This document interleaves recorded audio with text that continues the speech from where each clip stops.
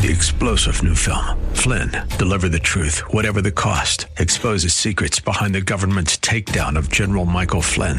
Flynn knew what the intel world had been up to. He ordered the first audit of the use of contractors. This set off alarm bells. He told the truth. He was the most dangerous person for Donald Trump to hire. They had to get rid of Flynn. Flynn, deliver the truth, whatever the cost. Available now. Watch it today. Go to salemnow.com. salemnow.com. This program on AM 1170, The Answer, is sponsored by Allied Media Group. Welcome to the Andrea Kaye Show. She's blonde, 5'2", and 107 pounds of dynamite in a dress. Here she is, Andrea Kaye. Good evening and welcome to the Andrea Kaye Show. It is Monday night here in San Diego in the KCBQ studios, AM 1170, The Answer. Glad to have you all here with me. You know, every time I come into the studio, I pull up here, I think, is there anybody who's going to listen to me tonight? Besides Todd, that is. DJ Carrot Sticks has no other choice but to listen to me because he shares this time with me in the booth, and I'm always honored to have him here with me. Hey there. Let's go. Let's just see what happens. Awesome. Yeah, let's just see what happens. We got a lot happening tonight. I'm happy tonight for the first time. Those of you who have been listening to me for a while know that I've started doing Tuesdays on Craig's Sewing Show and gotten a lot of great response from that. People seem to be really enjoying what Craig and I do together on his show every Tuesday. And tonight, for the first time, none other than Craig Sewing himself will be here on the Andrea Kaye Show. I get to turn things I get to flip things around. I get to pose the questions to him, put him on the hot seat. We'll see how he does underneath my questioning. He's lucky we don't have Elhoff here with us tonight. But anyway, a little bit of an inside joke there. Hey, so Craig is going to be on with us.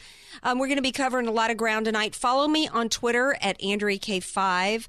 I beg of you all to also please like my fan page because I fluctuate being maxed out on my friends list. So I'm really trying to direct more stuff over to my fan page. So I would appreciate that, and haven't had quite enough coffee yet or enough donuts. Also, guess what else I did, Todd? I actually got on Instagram. I've actually posted one pic. Wow. Yeah. I'm really getting on board with all these millennials, these kids, in terms of all the different social media sites. There is so many. Like if you want to go and share an article that you find on Drudge or somewhere and you click on the share button, there are a gazillion social media sites now that you can share things on. I think I'm going to stop it at Instagram. So that's got me on Facebook, Twitter, and Insta, and that's it. I ain't doing the Reddit, the this, the that, the Tumblr. I don't even know what the heck any of that is.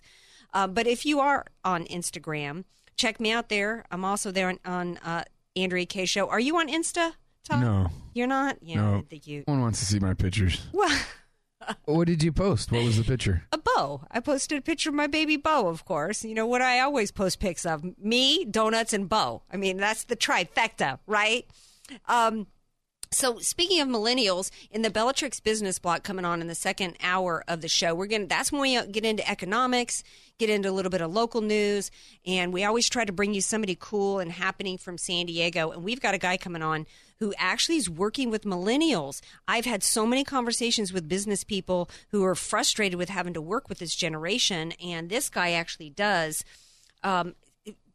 workshops and seminars pairing up millennials with, baby boomers and other people so that we can all generationally work together, and that will help everybody in the business community. Because in addition to politics, we're all about the business here on the Andrea Kaye Show, because that's what drives our economy. It's the small business owner. And we've had a lot of talk about Benghazi in this past week, a lot of talk going on still about Benghazi, going on about the GOP race because poll numbers are in. So much, though, is still going to hinge on economics. It's going to hinge on jobs, and that's one reason why the left is continuing. They are doubling down on socialism. So we're going to be talking a little bit about some economic stuff like Obama, things that are related to economics, in particular the doubling down of the socialism, because, that's really where the left is going. And they're not even trying to hide it anymore. I mean, there was a time even 2 years ago when I had Brenda J. Elliott on my show who wrote Red Army with Aaron Klein, talking about, the socialist and the Marxist in the Democrat Party. And people were like, oh, you can't call anybody a socialist in the Democrat Party. Now they're like, hey, let's get in a Dem debate and all compete for who can be the biggest commie on the stage. So we're going to talk a little bit about that. But At least they're being honest about that now, because when I look at what happened with Benghazi last week, we are at a place, and I'm sitting here right now, Todd, I don't know if you watch the hearings, but we are at a place in America to where the former Secretary of State, current presidential candidate, lies under oath. Everybody knows she's lied under oath. Everybody knows she's lying under oath about having lied to the American people after the deaths of 4 Americans that happened under her watch. And nobody's doing a thing about it. The FBI's not doing anything about it. We don't have a special prosecutor assigned to do anything about it. She's bragging about how she had a party afterwards where they're talking sports and they're partying up like it's 1999. All she needed to do was have a picture taken of her holding a cigar to remind us of the Bill Clinton, Monica Lewinsky days. The Republican Party's not doing anything about it. It's like, are you kidding me? This is worse than when the Republican Party did nothing about Benghazi the day after Candy Crowley and colluded with President Obama, obviously in advance, to perpetrate and continue to further the lie about what happened in Benghazi, that directly Obama and Hillary Clinton's actions and inactions directly resulted in the deaths of 4 Americans. Then they callously, nastily launched a cover-up and lied to the American people while they looked in the eyes of the loved ones, of the family members of those who died. And everybody knows it. And we've got everybody. I've got an article from Mark Halperin tonight talking about how the Republicans are just underestimating the fact that this woman could be president. And I'm thinking, how in the world could this woman be president? Who was the baseball guy, Todd, who went and volunteered to go to a committee on steroids, made one small, remark or whatever after volunteering to go about steroids, and he had to fight to keep himself out of prison? Who was that guy? I think it was Mark Teixeira is his name. I don't know. I don't even follow baseball. But it's like anybody else. Martha Stewart did not go to prison for insider trading. Martha Stewart went to prison for 6 months because she didn't answer a question exactly according to an email that had put out or something like that. Went to jail. Scooter Libby did not out Valerie Plame, but he went to prison because he misled whoever was doing the investigation of him. 6 months. Hillary Clinton, the former Secretary of State, lies under oath to Congress. Everybody knows it. Admits basically to a cover-up far worse than Nixon ever did, on top of the whole email situation going on. And she's still out on the campaign trail, and the American people are okay with it. How in the world could that possibly be? Well, I can tell you one reason why it could possibly be. If you're just tuning in, this is the Andrea Kaye Show. Right here on AM 1170, The Answer. One of the reasons why Americans are okay with it is I said back when the first Clinton lied under oath and perjured himself and everybody knew it and got away with it, I said then this would have far-reaching implications for our society. And the Republican Party did just as crappy of a job then in articulating to the American people why what he did was so heinous that he should have been yanked out of office and tossed his butt in jail, which is what would have happened to the rest of us. Any other man, even just from a standpoint of the sexual harassment that he did. But what killed me at the time, and what I said at the time, was that him getting away with that lie set the stage for Americans to be okay with all the way up to the highest levels of our elected officials. One set rule of law for the average American, and no accountability for any of their actions from a legal standpoint at the highest levels. And that's exactly where we're at right now. So it's not lost on me that it's another Clinton doing it, because that's what they do. That's what they do. And the Republican Party needs to better get their act together, because Mark Halperin's right about the fact that the American people, she still has 40-something% of support. Biden's dropped out. The other guy, Webb dropped out. Although that poor guy, he's standing up on the stage looking around and realizing he's practically an enemy. This guy was like middle left guy. This was a guy standing on the stage arguing for free benefits to be given to illegals, which to me is pretty far left.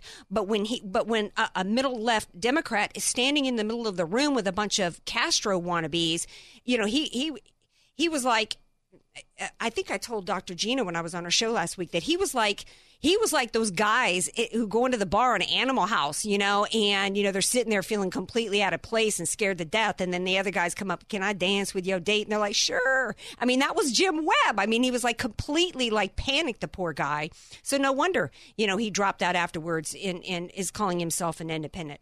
But, the Republican Party needs to realize that the American people she's got a good chance.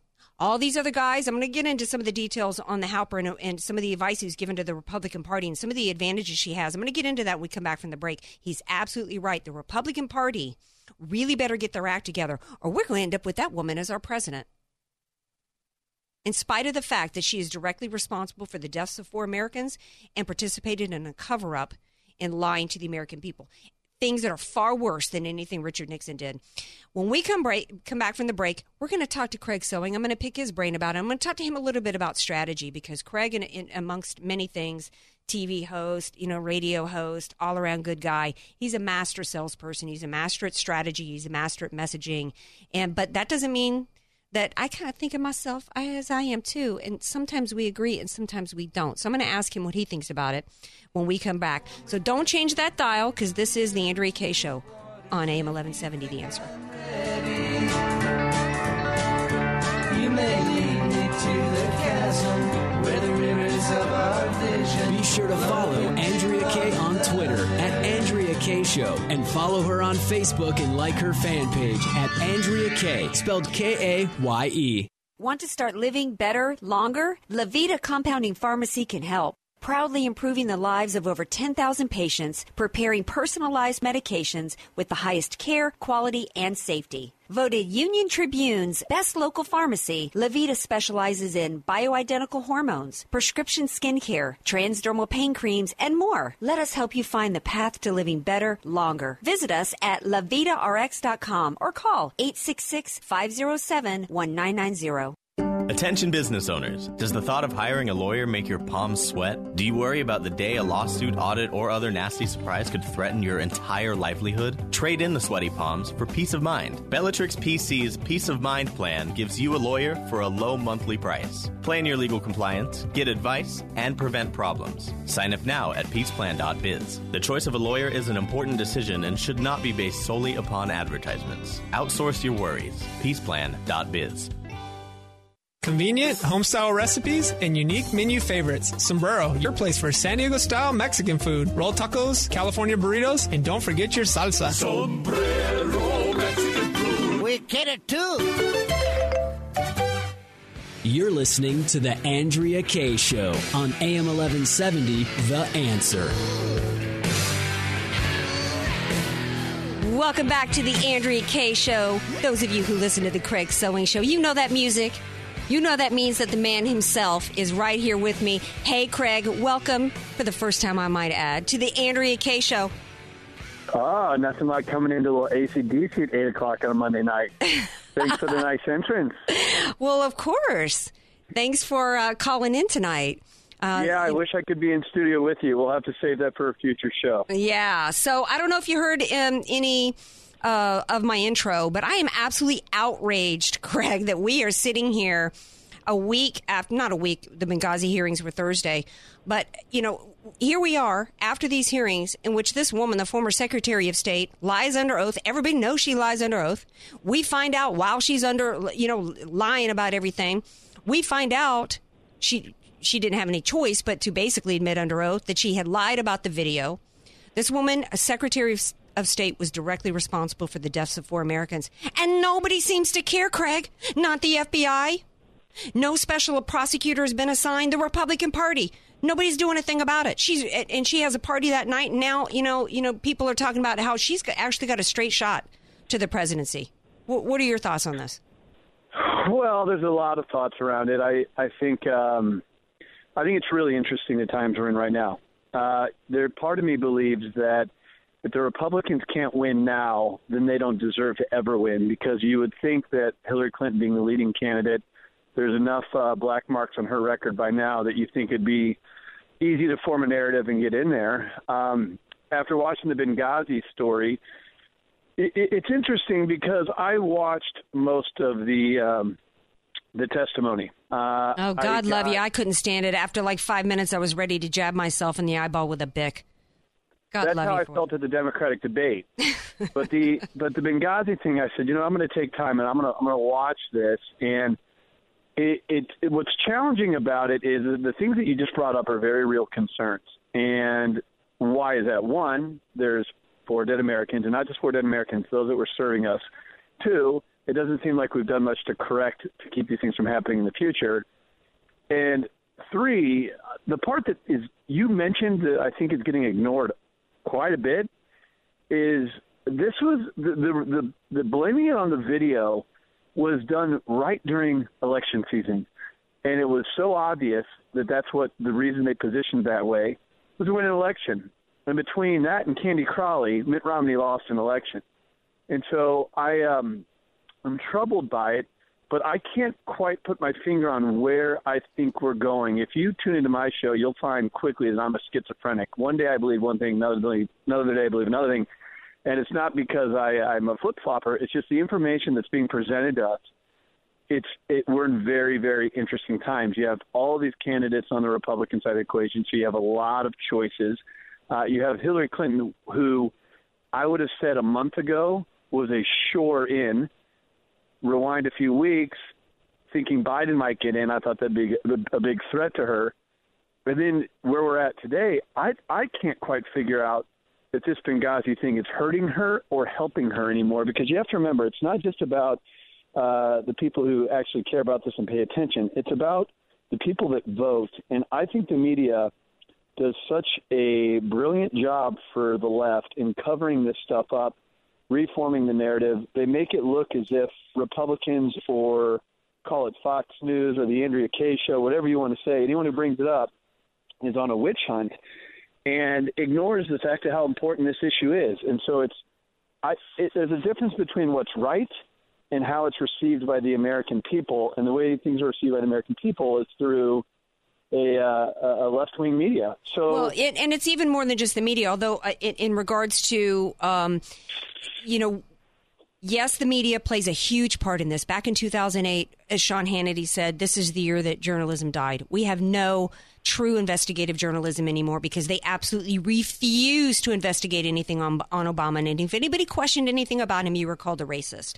We actually do have some investigative journalists back in the game. We've got Cheryl Atkinson, who's got a new show out. She was drummed out of CBS. She had the government, as she's sitting on her laptop one night, she can see people on there on her laptop inside her emails typing, and she believes that was the federal government spying on her. She reports now and told Howard Kurtz Saturday on Fox News Media Buzz that she knows that CBS buried. And from an interview, they had a quote from President Obama on 60 Minutes where he says, when he was asked the day after the attacks, he says it's too early to know exactly how this came about and what group was involved. And that was a lie. And after the debate in 2012, when Candy Crowley did what she did, CBS intentionally buried this because, he lied in that debate. Candy Crowley helped him lie. So clearly the media is playing a huge part. But if I'm sitting here and I'm able to see this quote, then that means and I know the truth. That means every American out there should know the truth. And so, yes, the media is a huge to blame, Craig, on that. But where's the responsibility of the voters out there to pay attention to the truth and vote accordingly? How did we get to a place where the American people don't give a damn about the lives of 4 Americans or whether or not anybody lied about it? Because the truth doesn't matter anymore. I say it kind of goes back to Bill Clinton, who was the first top official to get away with lying. And the American people bought the narrative that since it was just about his personal life, it was okay. Well, that's an interesting point of view. I think you're right. I mean, there's no doubt that there's lying. The American people get lied to. And I just believe that people have become so disengaged from the news. If you went to CNN.com right now and you looked at all the links down the left-hand side of the page, you're going to see that 90% of them are negative stories. It's someone dying, it's a car wreck, it's a bomb going off, it's a fire, it's a robbery. There's very few positive stories out there. And right now, You have some real economic issues. You have a disappearing middle class. People are just trying to get by on their own. They don't have time to pay attention to a lot of the negative stuff. They got families to run. They have jobs, maybe second jobs. So I think people have found that the news has become very untrustworthy and very negative, and what's the point in really watching it? So when we get into election season, which I think we're neck deep in now, or a year away, just a little bit over a year away, and I think people start paying attention. And the problem is the stories on Benghazis, they get kind of swept under the rug. But we have to spend all day talking about the war on women or, as you stated, that the Republicans are racist or only for the one percenters. And that narrative somehow gets put out there in a way. I don't know how it works, Andrea, to be honest with you. I don't understand how there's not more people paying attention.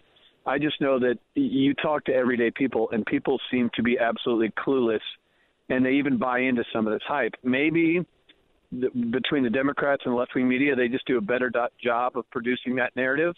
Absolutely, I do think they do a better job as candidates. They, all across the board, the party and everybody. When you look at their debate, they really align with each other. Other than Webb, as you said, who just got ousted, he was done after the debate because he didn't fit in with the group. But they somehow align. I mean, look at Joe Biden. I don't think anyone has mentioned this. I think it's incredibly troubling that the guy said, "I'm not running because I can't win." Mm-hmm. That to me is an illustration of what's become wrong with politics in the United States. I wouldn't vote for Joe Biden. If I want to compare it to the World Series, I'm going to cheer for the Royals because I'm originally from Missouri. But I kind of wanted to see the Cubs get in, not the Mets. I would have rather seen Joe Biden at least have an opportunity over Hillary Clinton or, God help us, Bernie Sanders. And the guy's not getting into it because he can't win. Well, why can't he win? Because there's a machine that is built around Hillary Clinton with money and infrastructure. And a lot of people probably tell him, Joe Biden, don't run. That's right, because what they care about, what you saw in that Democrat debate and what they care about, I've been saying there was a theory going around that this FBI investigation was from Obama because he didn't like Hillary and he was going to take her out and put Biden in his place. And I said, I didn't believe that. Let me tell you why. What I believe is anything for the revolution. What they care about is their agenda, and it is far left. They don't do what we're doing right now in the Republican Party, bashing the Freedom Caucus who push Boehner out. I see all these mainstream supposed conservatives who are criticizing the Freedom Caucus. Oh, you've got this small group of conservatives that are just causing problems. Well, you know what? The left, what they do is they are coalescing around the machine is coalescing around a very far left agenda, a Marxist agenda that pushed somebody middle left like Jim Webb out. They coalesce around what we would on our side would be called the far right wing extremists. That's what they coalesce around, and they don't care whether it's Hillary or who else it is. This is not because they love Hillary, and they don't, and they may all hate her. What they care most about is the revolution and what they want and what their agenda is. And the Republican Party needs to do the same thing. We need to take a page out of their book. We need to, stop trying to, we need to get behind an agenda of conservatism instead of all the infighting. I don't like what they do. They coronate people. But if we got around a platform of conservatism, like you and I have talked about on your show, we stick with that platform, then as our candidates debate, then whoever serves the platform best should emerge as the right candidate. No? Well, it's really interesting what's happening with the GOP. Because I think initially when you saw all these names getting into the race and you're hearing 17 candidates, it always feels like we're in political season. So the idea of 17 candidates and 17 campaigns and how poorly they aligned last time around, it was a little bit, I don't want to say nerve-wracking, but you just had to look at it and think, this might not be such a great thing. But in my opinion, as things have progressed, you're seeing a really terrific group of candidates. Mm-hmm. Now, some need to get out and give the others more time to gain momentum and have more time to speak at the debate. I mean, just look at a Democratic debate when they actually get time to elaborate versus a 60-second soundbite that the media is going to spin however they want. Mm-hmm. That's a big advantage for the Democrats. But I do think the Republicans, they're kind of finding their way, but I think they are finding their way.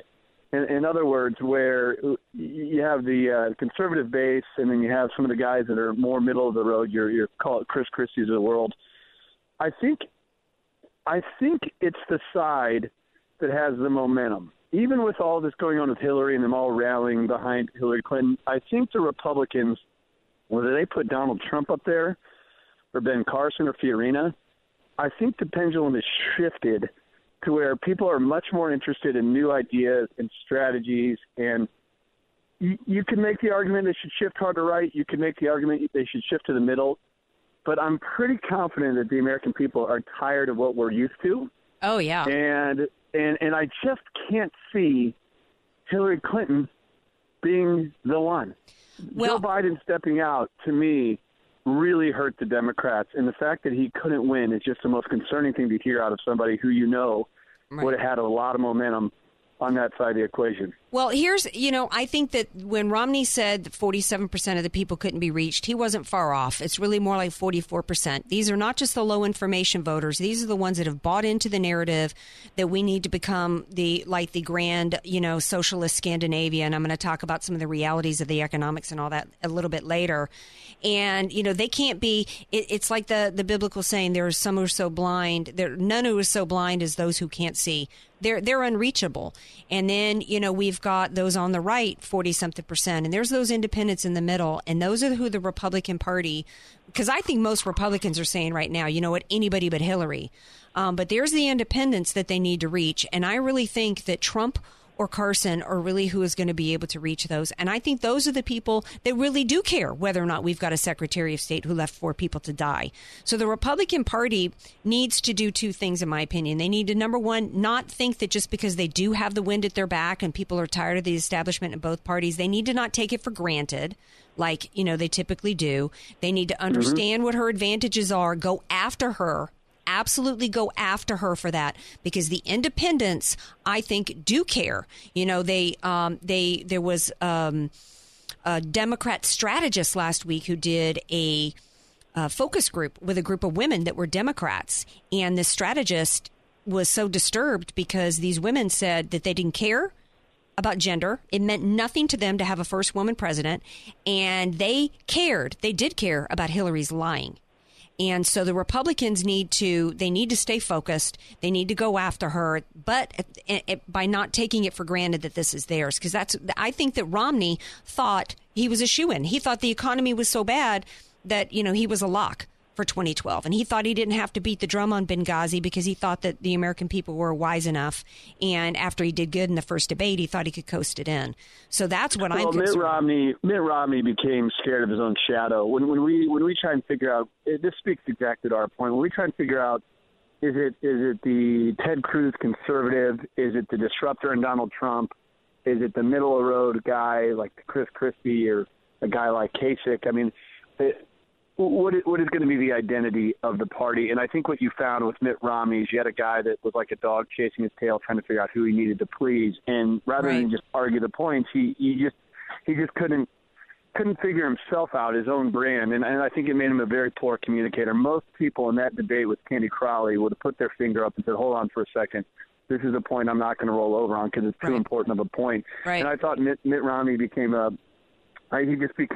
beat-up puppet by the end of it all. Right. I think no matter who you see out of the right this time around, they're going to be very defined in their message, and they're going to have the ability to create a compelling message, and hopefully the other candidates in the party can rally around them. And when you mention the Romney on the 47%, I think that in itself is the number one issue they have to be able to communicate. You can have the Democrats say that you have a war on women. You need to be able to explain that it has nothing to do with a war on women. It has to do with having a battle for life. You can say that we're the 1%ers. Well, guess what? That's ridiculous. And the reason that we want to lower the corporate tax rate isn't to give billionaires more money. It's to incentivize job growth in the United States. You have to counter all the phony bullet points that these guys throw out there on the left that are just meant to get the uninformed voter. Where Mitt Romney didn't come in and say, hey, you know what? Are you proud to be in the 47%? I am speaking to you, and here's what I'm going to do differently. I'm going to create a landscape where jobs creators can give you an opportunity, can get your incomes to go up.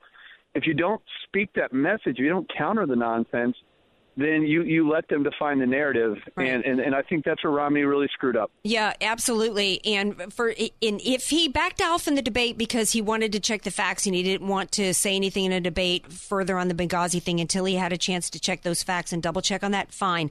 But the next day, he should have come out swinging against Obama and Crowley, and the entire Republican Party should have come out on the steps of Congress and said, we're boycotting CNN until they set the record straight. Then, when it comes to economics and conservatism, we've got to educate the economic illiterates out there, Craig, who don't even understand that there is no such thing as government money, that every dollar the government spends comes from another taxpayer. And when they take a dollar out of Craig's pocket and put it through the washing machine in D.C., by the time it gets back out into a community, it's 10 cents. And it ain't even going to and it's going to some person who wants to live off the dole on an Obama phone. Those are the simple messages that we need to get across to the American people. They need to understand some basic economics. It's certainly concerning that a guy like Bernie Sanders has so much momentum. I think even people on the left are not overly thrilled with Clinton. Biden, again, didn't run because he couldn't win, not because there wasn't a group that would have voted for him and pushed for him. And when you look at Sanders, I compare him to the equivalent of the Republicans' Donald Trump, in that he's different, he's a disruptor, and he's going to play to the crowd that isn't excited about a Hillary Clinton. And what's terrifying about him is there's a place for that, there's a niche for that disruptor on that side of the equation too. But I don't think people quite understand what Bernie Sanders really means and what he stands for. I mean, Some of the interviews this guy is giving and the things that he's really admitting to wanting to do with taxation, it's quite absurd. And you know what? And Hillary, I don't even know if you'll pay attention. Right, but I don't think Sanders is going to get the nomination. But what I think the Republican Party needs to do is tie Hillary to Sanders, because her agenda is really no different, and I don't care how she spends it. And that's what the Republican Party needs to say. They need to say, there's really no difference. There's no daylight between Hillary, Obama, and Hillary and Sanders. It's the same far left socialist agenda, and it's going to continue to destroy us. And don't let anybody fool you, she wants us to be like Denmark just as much as Sanders wants us to be like Denmark. And to the women out there, one of the things that I think that they need to do, and I could be wrong, tell me if I'm wrong, is they need to send a message to all the different identity groups, especially the women. Liberalism is about the denial of choice. Just like Hillary Clinton, the Democrat voters are you rightly said, are not being given a choice as to who their nomination is. That's some symbolic of the entire system of liberalism. They pretend to be the party of choice when the reality is the only choice that they're willing to give women is the choice to kill their child. Everything else, every other life choice, you're going to be handing over to the government. That's just a carrot. And I think they need to get that message across to the American people. Am I wrong? 30 seconds before we got to take a break. Well, 50% of households are on entitlements or on some sort of government assistance of some sort. So you have not only people that may not choose, you have people that are stuck on it. And that's a shackle. When you have people that are requiring government money, they're not going to vote against that. And so it's a very, very challenging position that the Republicans have to fight from. But I think people are desperate for new leadership. I think that people are desperate for a change. And you're getting a lot of candidates on the right that offer that. Like I said at the very beginning of this phone call, we're in a very, very interesting time. I'm shocked that Hillary Clinton is going to be the gal and Biden's not in it. However, the Americans have a choice. That's what it boils down to. It is so distinct now between the two parties. And the Republicans can't create a compelling message, then I don't know what else you need to have a better opportunity. Yeah. But well, right now, Carson is up 14 points over Trump in Iowa, but Trump is still pretty much ahead everywhere else. Actually, one of the polls coming out of Iowa supposedly is suspect because it was from, I think, Center for American Progress, and they're kind of sketchy on that. So I know that Carson's been focusing a lot on Iowa. I'm going to take a break. When I come back, I'm going to talk a little bit about that to everybody else.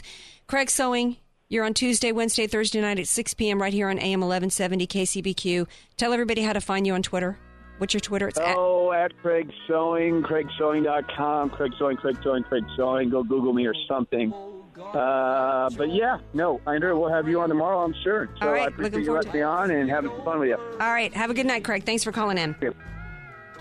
All right, we're going to take a break. I blew right past that one. So we're going to take one now. And when we come back, we're going to pick this up on the other side. We're going to talk some more about the GOP race and other topics. So don't change that dial, folks. This is the Andrea Kaye Show. Want more Andrea Kaye? Follow her on Twitter at Andrea Kaye Show and like her Facebook page at Andrea Kaye, spelled Kaye. Attention business owners. Does the thought of hiring a lawyer make your palms sweat? Do you worry about the day a lawsuit, audit, or other nasty surprise could threaten your entire livelihood? Trade in the sweaty palms for peace of mind. Bellatrix PC's Peace of Mind plan gives you a lawyer for a low monthly price. Plan your legal compliance, get advice, and prevent problems. Sign up now at peaceplan.biz. The choice of a lawyer is an important decision and should not be based solely upon advertisements. Outsource your worries. peaceplan.biz. Do you struggle with the day-to-day management of your business? Proteus takes the pain out of the business process management by providing you a complete system for efficiency, automation, continuity. Proteus is business solution that wraps itself around your business and grows with you. Gone are the days of multiple programs and systems for sales, inventory, customer management, and financial reporting. Proteus serves your business every day, all day, and revolutionizes the way you do business. Visit us today to see how Proteus can assist you. Online at www.proteuserp.com or call today 877-749-3533. You're listening to The Andrea Kaye Show on AM 1170, The Answer. Welcome back to the Andrea Kaye Show. Glad to have you here with me. Before the break, we were talking to Craig Sewing about GOP strategy and what's going on. I'm still outraged over Hillary and, getting away with this Benghazi situation. So far, the FBI is investigating. We'll see, if they actually come back with an indictment and actually do their jobs. The Department of Justice decided that they just didn't need to file any charges against Lois Lerner, who, oh, by the way, she was cleared. The IRS was cleared. Well, you know what they were cleared to do? They were cleared to do more of what they've been doing. There's still Tea Party and conservative groups that aren't getting their 501(c)(3) status. There's groups that have been waiting for 6 years while left-leaning groups were green-lighted. That's still going on in this country. That's something that the Republican Party needs to be talking about daily. Not just when that scandal broke, 65% of the American people were outraged over it. That is a huge majority. One of the reasons why people don't care that much about Benghazi is because it's been 3 years. The American people have the attention span of a gnat these days. And you're going to let them slow walk? We've already had 7 investigations. The American people hear that and they think that's true. This was the first time Ambassador Stevens' emails were actually turned over by the State Department. So the Republican Party has allowed these scandals, to go by the wayside. So I don't have any confidence at the FBI right now, given the fact that the DOJ has let Lois Lerner walk. I don't have any confidence that the FBI is going to indict. I will believe it when I see Hillary doing a perp walk, and I don't think it's going to happen. Matt Drudge said he got in a little bit of hot water because he said that, it looked to him like Hillary had been imbibing or was, she was a little too zen for him. I think she's just an incredibly controlled person. I mean, I kind of get what people are saying. She was sitting, putting her head in her hand and on her chin and stuff. But I don't think it was drug induced. I think she was very well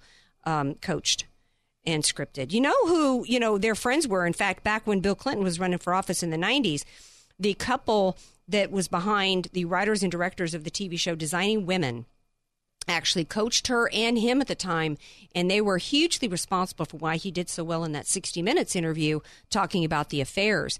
That's who was behind the makeover for Hillary. I mean, we're talking about really skilled entertainment people behind her and coaching her. So I don't think that she's going to be held to account for that. Something else that she said, though, that some people are, equally outraged. Those of us who care are also outraged right now that we had over 300,000 veterans. 300,000 die waiting for care in this country. Not one. While the Democrats all competed with each other who could give the most welfare and entitlements paid for by taxpayers to illegals, we've got veterans dying waiting for care. Not one word was mentioned about the veterans. And then that haint Hillary comes out and starts defending the VA, saying that most vets are just really happy with their care, and that what this is a trumped up issue created by the Republican Party because they just want to privatize the VA. Well, heck, yeah, we want to privatize the VA. What they want with Obamacare is they want to turn the entire medical system into a VA system, and where we've got 300,000 veterans dying. Hillary doesn't care about that because the left doesn't care about deaths, anything for the revolution. What they want is a centralized system to control every aspect of our lives. That's what they want. Waiting patiently on the line is my buddy, Timothy Shea, who's called in. I don't know if he's got anything.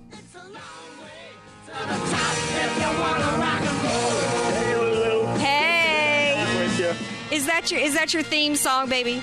That is my theme song from my show. Oh, awesome. I want to give a big shout out to Todd for hooking me up there. Awesome. Hey, listen, before we start talking about what we're going to talk about, can I put a quick bow on two things you talked about with Craig? Because I think it's really important for people to hear. Sure.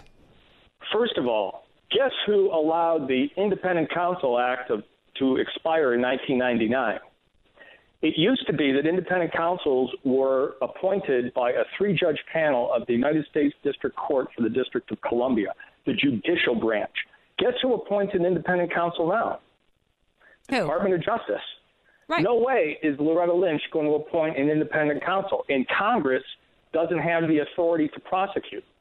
They can hold her in contempt of Congress, but we saw what happened with Eric Holder being held in contempt of Congress. They thumbed their noses at the Constitution. That's right. Number one. We're and supposed to two, have, but before you go on, and for those who, let's slow down a little bit because that's really important because, it's about amassing power and breaking down the 3 co-equal branches. Congress is supposed to have the job of oversight. And that's why we needed Congress to be able to assign a special prosecutor and not just leave it over to, they're taking more and more and more power away from Congress in order to amass more power to the central federal government. Go on. Exactly. And I don't think Congress should actually have the power to appoint an independent counsel. That power properly belongs with the judiciary. So the executive is beggaring both the judicial and the legislative branches, and that has to end. That's a big danger to our republic. The second point is that I think 2012 was probably the most important election because it was our last chance to effect real change. This right now is the dying gasp of the republic, okay?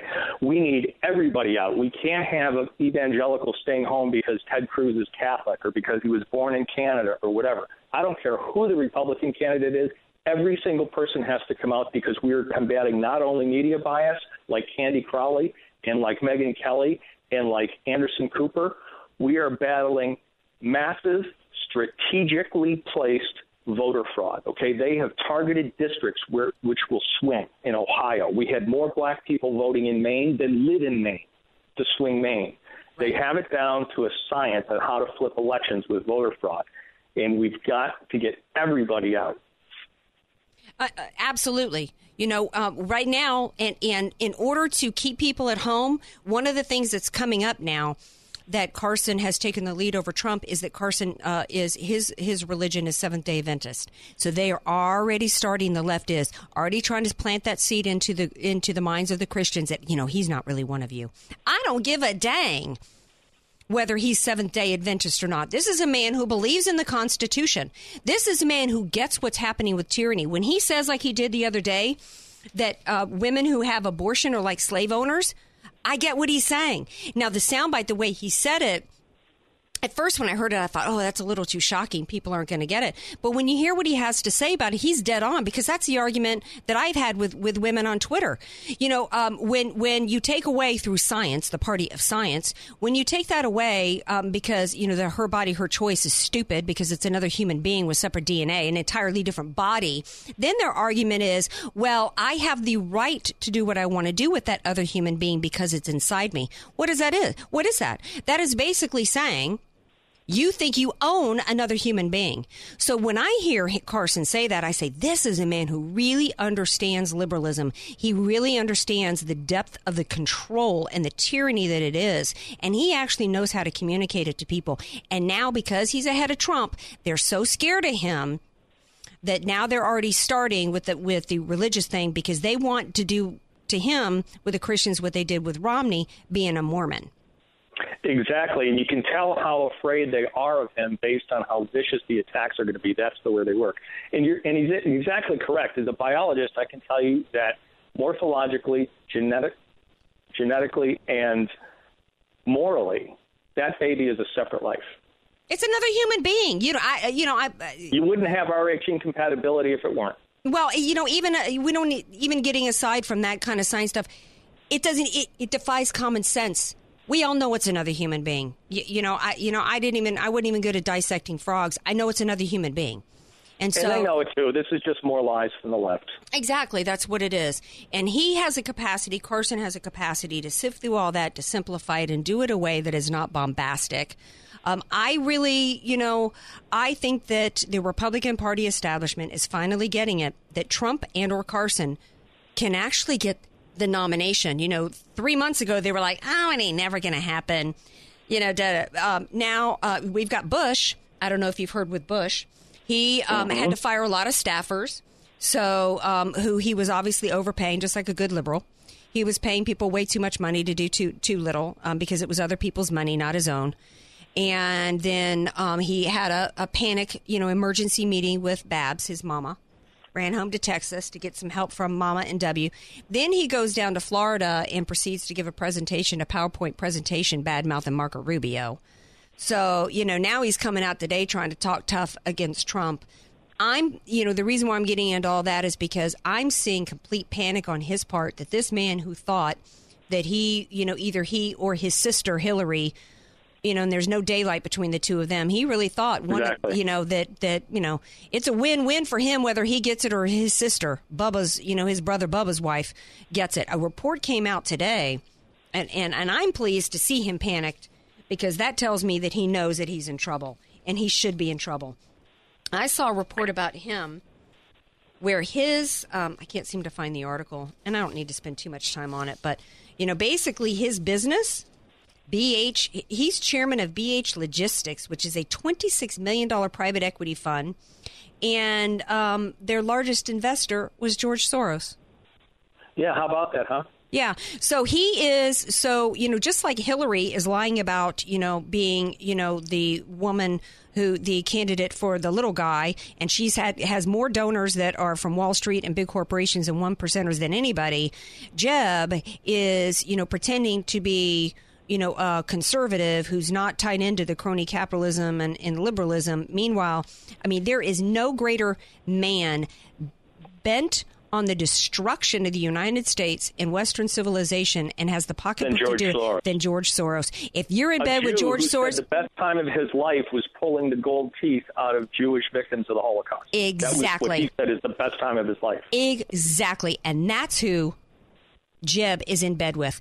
And speaking of Benghazi, Jeb, because we talked about that earlier, Jeb actually gave Hillary Clinton a Freedom Award knowing that she had lied about the video and knowing she was responsible for the deaths of 4 Americans. I don't want to ever see Jeb Bush again. And so I am happy to see that his campaign is struggling. Now, I want to shift gears before we wrap up this hour. Yeah, let's get into have some something. fun now. Yeah, let's lighten things up a little bit and have some fun. I actually wanted you to come on the show because Della couldn't be with us tonight. She's in an underground bunker somewhere. But I know that you actually saw a movie that a lot of people that I know are seeing, and I wanted to get your review on that because, you're quite the serious guy. I don't see you post on Facebook too much gushing about movies, but you came back after seeing the Steve Jobs movie, and you were just really excited by it. Why? It touched me on a number of levels, okay? It touched me on a personal level because I'm adopted and Steve's adopted. And this movie is not like The Social Network, which Adam Sorkin wrote on Facebook. It's not a chronological history the way Jobs was, okay? We already had the movie Jobs, which told the chronological story of Steve Jobs starting at Reed College and ending with his death. This is an impressionistic triptych of his life. It is a 3-act play. It focuses on 3 major Apple announcements. The announcement of the Macintosh in 1984, the announcement of the Mac II in 1988, and then the announcement of the iMac in 1998 when he had left and come back. It talks about everything in his life, but you have to listen closely because there are throwaway lines. For example, when he talks about Bill Gates, he said, yeah, he dropped out of a better college than I. Okay, so they never mention Reed College, but they do mention that he dropped out of college, and so did Bill Gates. And you're left to know that Bill Gates dropped out of Harvard. So it's impressionistic in that sense. And what it does is Sorkin is brilliant, and Danny Boyle did an incredible job. The acting is amazing. The direction is phenomenal. This movie should be a serious contender for Best Picture, except for, and we'll get to that in a minute, okay? But the movie on its own merits. Well, we've only got a couple more minutes. Only got a couple more. I'm going to wrap it up, okay? It talks about his life, his relationship with his daughter through the 3 acts. It's a progression of him as a person. It really gives you a sense of who Steve Jobs was, what made him tick, and why he was able to change the world with Apple. Well, let me ask you this. Who actually wrote this about him? Because I got a friend of mine who came out of that movie whose blood was boiling over it because she felt like it did not portray him honestly, because those of us who worked at Xerox know about how the way he lied and bullied his way into the Palo Alto Research Center and stole intellectual property from Xerox. Intellectual property that he used from the graphic interface to the mouse to the Ethernet, basically everything that was proprietary property involving the Xerox documentary, he stole it and remarketed it as the Apple. He did, and actually, as a patent attorney, I can tell you that Xerox versus Apple patent case was monster. They do reference that in the movie.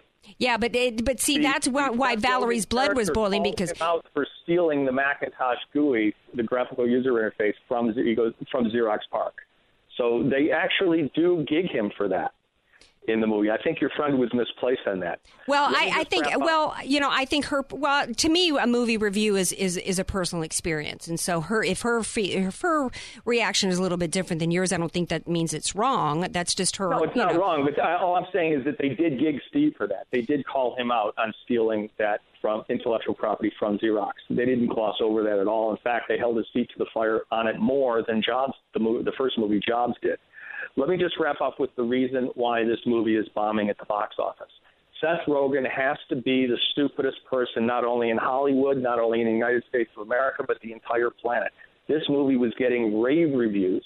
It was doing monster numbers in previews. And Seth Rogen comes out and says, F. Ben Carson in a tweet, and everybody gets inflamed.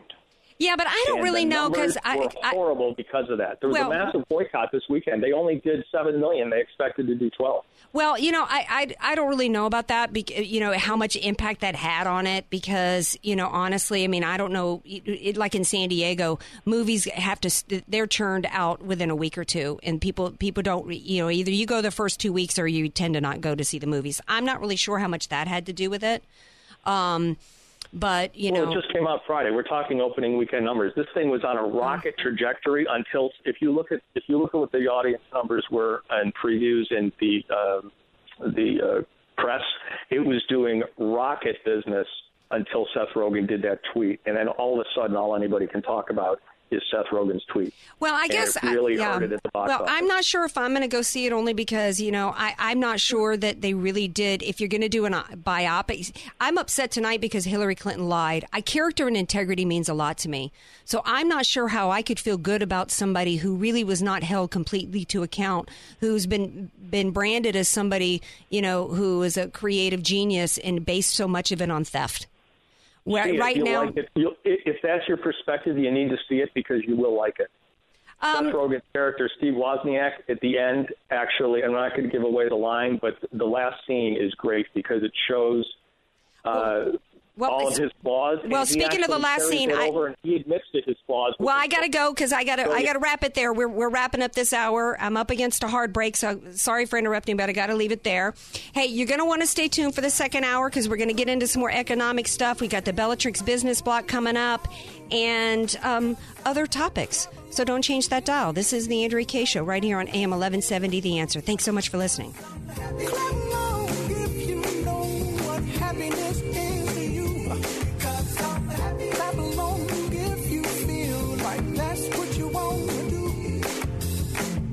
Here come bad news, talking this and that. Andrea Kaye Show on AM 1170. The Answer is sponsored by Andrea Kaye. Welcome to the Andrea Kaye Show. She's blonde, 5'2", and 107 pounds of dynamite in a dress. Here she is, Andrea Kaye. Welcome back to the Andrea Kaye Show. This is hour 2. Dos de dry. That's I'm out. That's the international language here on the Andrea Kaye Show. What other number 2s you got for me? Me. Yeah. It's Japanese. Me. Oh, is that it? Is that right? That's not necessarily a romance language, but hey, neither is German, by the way. Glad to have you all here with me. Before the break, we were talking about a movie review about Steve Jobs. My girl Valerie out of Vegas, man, she was hot. She was warm over that movie. She was so mad that he wasn't held to account for his thievery of Xerox. Timothy Shea was saying that, Seth Rogen kind of put his foot in it. Well, I think that Seth Rogen and some others, the word is, have kind of redeemed themselves. It seems as though 190 actors have signed on to a petition against the actions of Hamas, which, really should be a no-brainer. I'm not even sure what the value of the petition is. But you know what? Let's give credit where credit's due, because not every, when they do stand up for what's right, I think we ought to give them a little credit. Here's what the petition says. It says, and it was done by John Voight. Love him. He's a true patriot. He says, we stand firm in our commitment to peace and justice. We must also stand firm against ideologies of hatred and genocide, which are reflected in Hamas's charter, Article 7 of which reads, there is a Jew hiding behind me. Come on and kill him. The son of a Hamas founder has also commented about the true nature of Hamas. Hamas cannot be allowed to rain rockets on Israeli cities, nor can it be allowed to hold its own people hostage. Hospitals are for healing, not for hiding weapons, and it goes on and on. We join together in support of the democratic values we all cherish and the hope that the healing and transformative power of the arts can be used to build bridges of peace. That's wonderful, and I want to give them credit where credit's due. I think it's time that those in Hollywood, though, start to. I've got some people in the industry. I'm not going to name names or quote anybody here. I don't want to out anybody, but there are some conservatives up in Hollywood.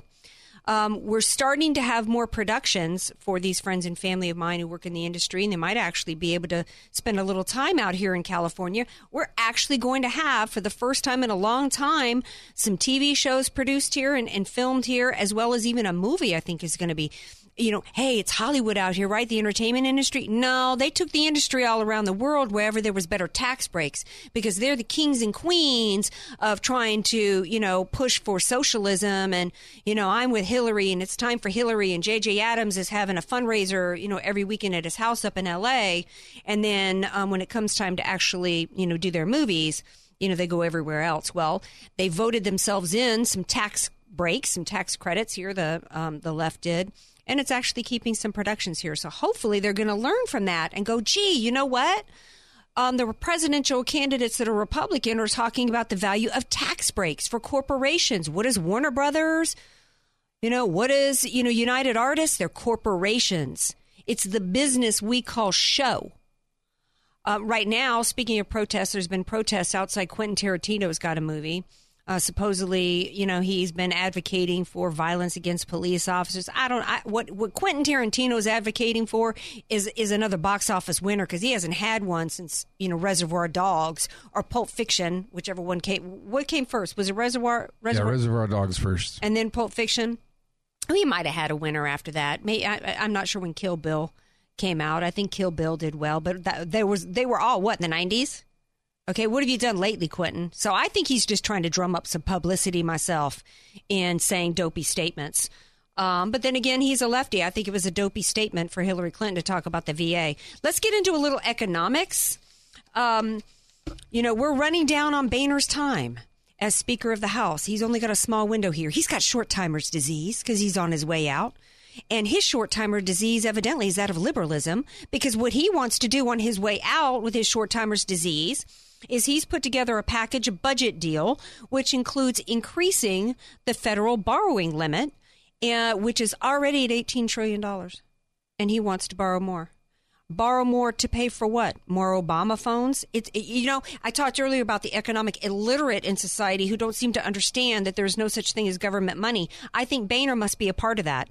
You know, these career politicians have been in Washington on the dole themselves because these career politicians are being paid by your tax dollars, of which he is a part of spending now.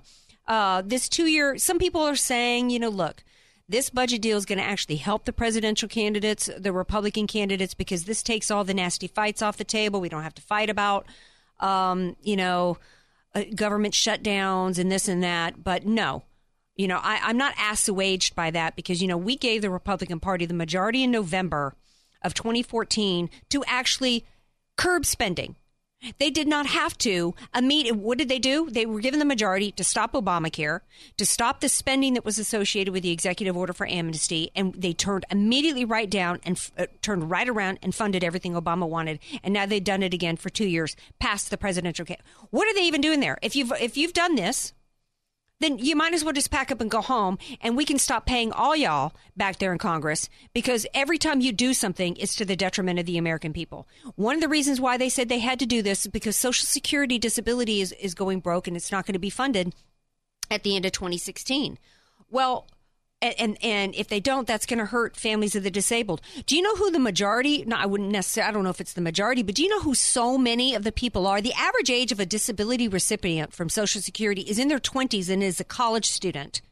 That's not what Social Security was supposed to be based on. It was supposed to be based on the government knowing what's best, because that's what liberalism is, and telling people that you need to give us your money to hold on to it for you, so when you retire, you're not going to be left penniless. And little by little, the government doing what it does, they found more excuses to take more and more money from people and redistribute it around America. And as we had chronic unemployment after Obama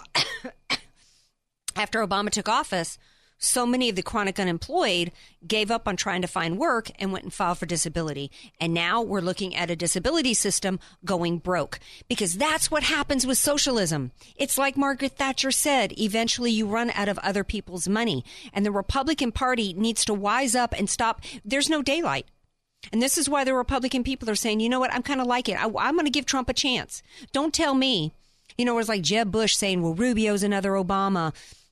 On the job training. He hasn't been in office long enough. He's just been a senator for 2 years. You know what? Career politicians are a problem. They're not the solution. And we want to hear from somebody who's actually got a different mindset, who actually, sounds at least sincere about doing something different. Ryan is going to be stepping in as speaker. So far, I read a couple of articles that this poor guy, Ryan, we got a new speaker, but you know what? We got the same issue. And the issue is those far-right conservative people who actually want limited government, actually want to cut spending, and actually want to defund Planned Parenthood. Those crazy extremist conservatives. This budget deal that Boehner is pushing was, pretty much written by Paul Ryan, Mr. Big Government Amnesty guy, who a part of this had automatic across-the-board cuts, including the defense industry. Right now, with the way the world is going to hell in a handbasket and erupting in flames everywhere, we've got a Republican Party on board with even across-the-board cuts, as though cutting, programs for free Obama phones to people is the same thing as cutting our defense. We've got both parties who don't seem to understand what the role of government is supposed to be. And we need fresh blood to come in and change this. Not people who are going to try to turn us into the great socialist experiment of Scandinavia. A great article that somebody posted on Facebook for me. I don't want to get too much in the weeds with it, but it's about, what did we hear from Sanders and Hillary? I mean, every time the left turns around, we heard this from Oprah years ago. She was over there in Copenhagen when the big climate change thing was going on over there. She went over there and did a whole Oprah show over there, and because she just wanted to sell the American people on how great it was over there. What's the reality over there? Oprah herself was shocked because the average couple over there, can only have one kid because they live in such tiny little government approved little apartment buildings that are smaller than her closet. She was like, where do you keep your stuff? And the gal was like, stuff? We don't have stuff. You know why they don't have stuff? Because They're all shoved in these little urban controlled, government controlled areas, told, they got to ride on bikes because every aspect of their lives is controlled, from the size of their apartments to what their thermostat is. And in return, they get free college, not to mention the fact that on top of their lives being completely controlled, their median income, according to this article, is lower than almost every state except Mississippi. Their lives are crap. And on top of economically their lives being crap, they've got a Muslim invasion over there that has completely destroyed the European continent. And that is a reality that has been documented. In fact, there were mobs in the street going on over there this week. Because, what did I say last week? With all these, quote, refugees coming in. Report after report after report of just complete destruction and filth left everywhere, because that's what they do. It's about conquest. And it's destruction and filth. That's the culture that they bring over there. And, I guess, yes, they do celebrate. There was some celebration that happened over the weekend, one holiday of theirs. And the way they celebrated was trying to shoot a cop. And then when that didn't work, the cop arrested the guy, the Muslim. And then a mob of Muslims came out and tried to, overtake the police car. That's their idea of a celebration. That's what's happening over there in the great socialist Scandinavia over there. And that's what the left wants to bring here. We're going to take a break. We got more on the other side. We got more economics. We got the Bellatrix Business Block, which is a great guy who's doing stuff to bridge the gap between the millennial generation and the baby boomers in regards to business, because that's one of the ways that we're going to turn this country around, if we can, is through economics. It's through the small business. So don't change that dial, folks. We got more coming up on the Andrea Kaye Show.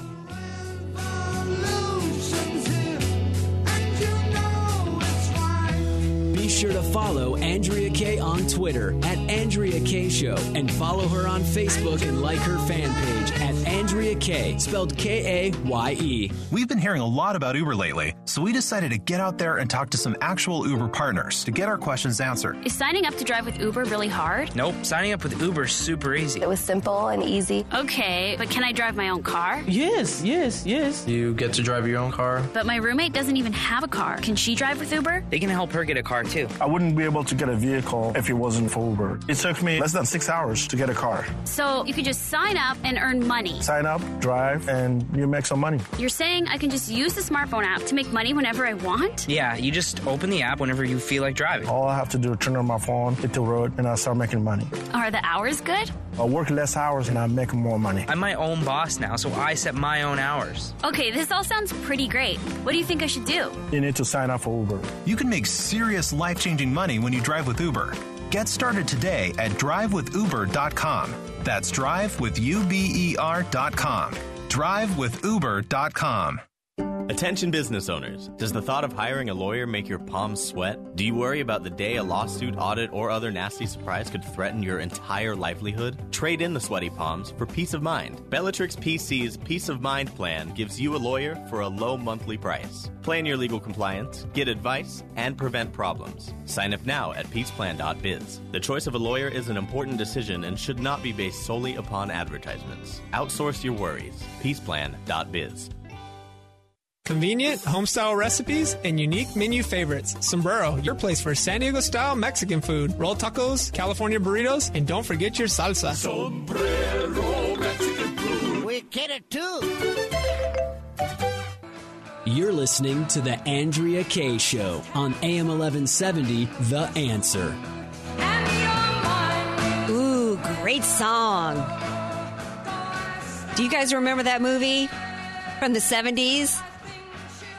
I remember coming in one night and watching, my older sister was watching it. She let me watch a little bit. I was kind of freaked out. Did you ever see that, DJ Carrot Sticks?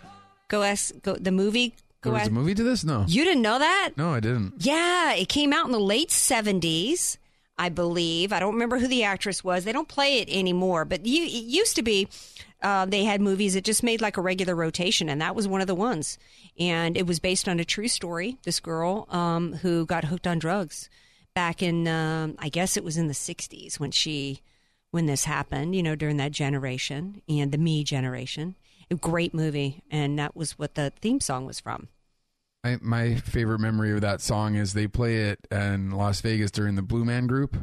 The kind of like I love the Blue Man Group. I didn't know they played that. So it's like a audience participation point of the show, and you see the lyrics come across the screen. Because you get everybody to, because it's such an upbeat song. Go ask Alice. She's a drug addict. Yay. Let's party. My dad has the worst rhythm and tempo in the world, so he's reading the words as they're coming out instead of to the tempo of the song. So he's like, go ask Alice what the doorknob said, what the doorknob said. Free your head, free your head, free your head. That's awesome. Hey, if you're just tuning in, this is the Andrea Kaye Show, by the way. Glad to have you all here with me. Before the break, I was talking about the lovely Libtardistan and what's going on over in the fantastic socialist that is Sweden over there.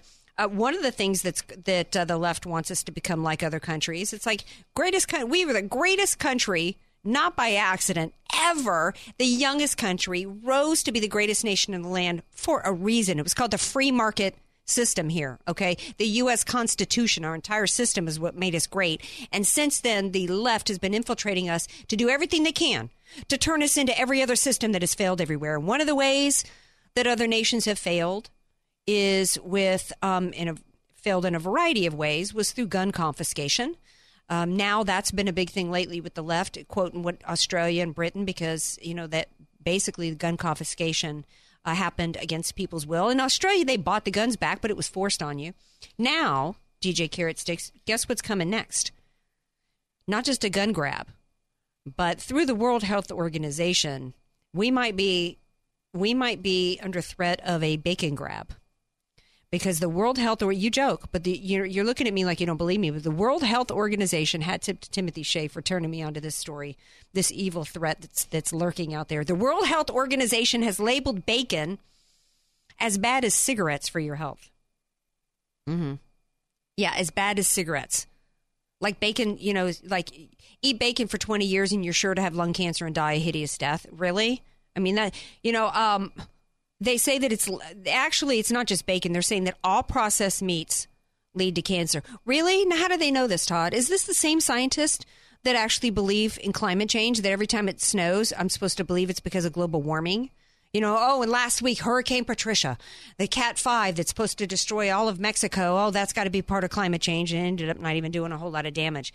But it's just more crap. What this is about, World Health Organization, that's about a one world order. It's always about trying to have, liberalism is about control. This is another way they're going to try to control us. Liberals want to control this is what I would say if I was a Republican candidate. Liberals want to control every aspect of your life, right down to whether or not you can even eat bacon. Did anyone think bacon was healthy, though? We knew bacon's unhealthy. Well, if you listen to Atkins, the Atkins guy, he's like, eat bacon all day long. There's nothing wrong with bacon. Stay away from bread. But now we're being told, go gluten-free. You shouldn't even eat wheat. And then for years we heard that wheat was good for you because it was a grain. I say eat what you want, people. The reality is this. There is no such thing as good foods or bad foods. I've been a size 2 for many, many, many years. There's no such thing as good foods and bad foods. I got donuts right in front of me. You can work any food into your diet. It's about balance. You take in more calories than you burn, you're going to gain weight. You do the reverse, you're going to lose weight. Get up and move, put the fork down. It's real simple. I don't need the World Health Organization telling me what I can eat. Okay? Now, I want to get into another positive, upbeat story, because we've got some cool, amazing people in San Diego doing some amazing things. And one is called the Life Lounge. And I don't even know what a millennial is. I've had so many conversations with people lately who are hiring people that are considered millennials and are just scratching their head because they are just a completely different. I came right out of college and went to work for Xerox, which was an incredibly stressful, difficult job. And I was working side by side with people in their 50s. And there was no difference between those of us who were right out of college and our work ethic and our mindset and our approach to business than it was anybody in their 50s. But nowadays, there's a huge gap, and some people are recognizing it and trying to do something about it so that everybody can work together successfully so that we can have successful businesses and turn the economy around.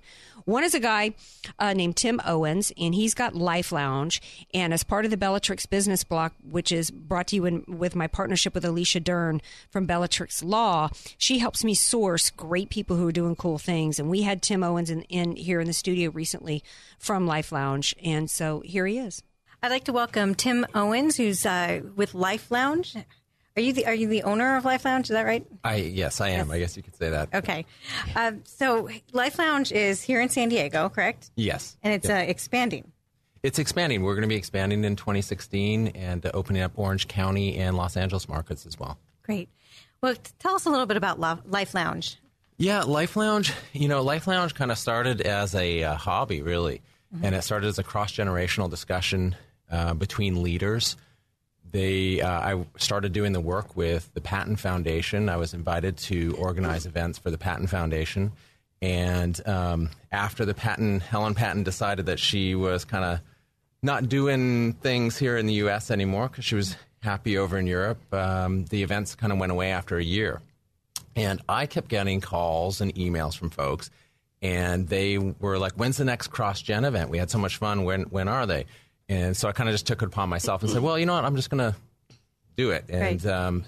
You saw a need and you filled it, basically, like exactly. All great entrepreneurs do. Right.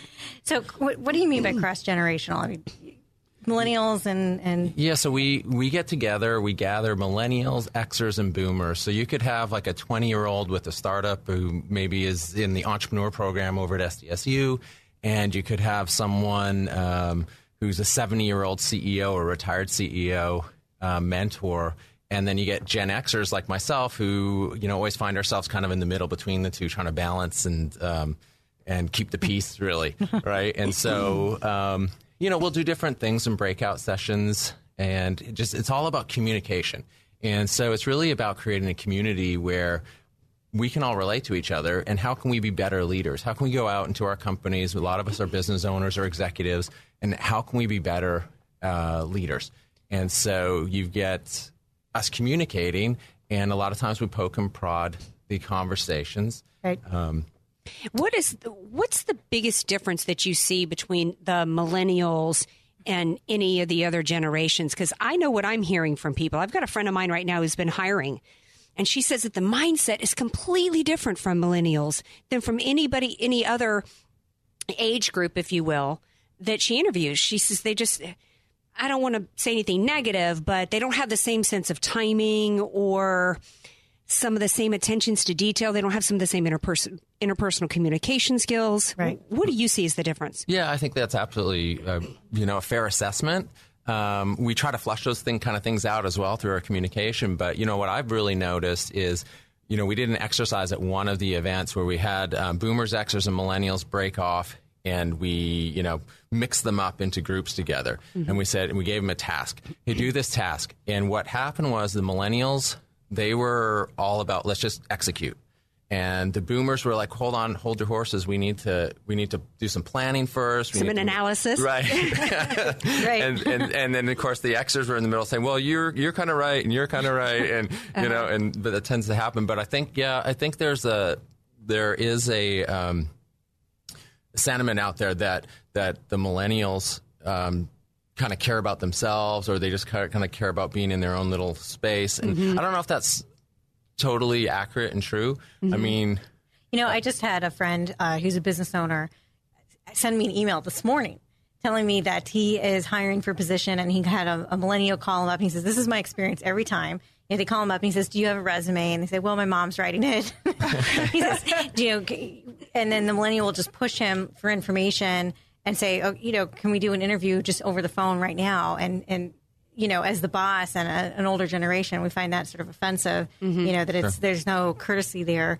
And I think that there's just a disconnect with how they're communicating. Yeah, and I think, and that's really the point of Life Lounge. Life Lounge is to bring people together so they can communicate better. So the millennial gets it, and they go, well, this is how I should be talking, or how I could be communicating better with an Xer or a boomer, and the boomer, the same thing. So what we found is that at least the millennials that come to our events, they're really like sponges. They really want to learn, and there's a certain level of respect there that they realize these people have been successful, they are successful, and so they're looking for information.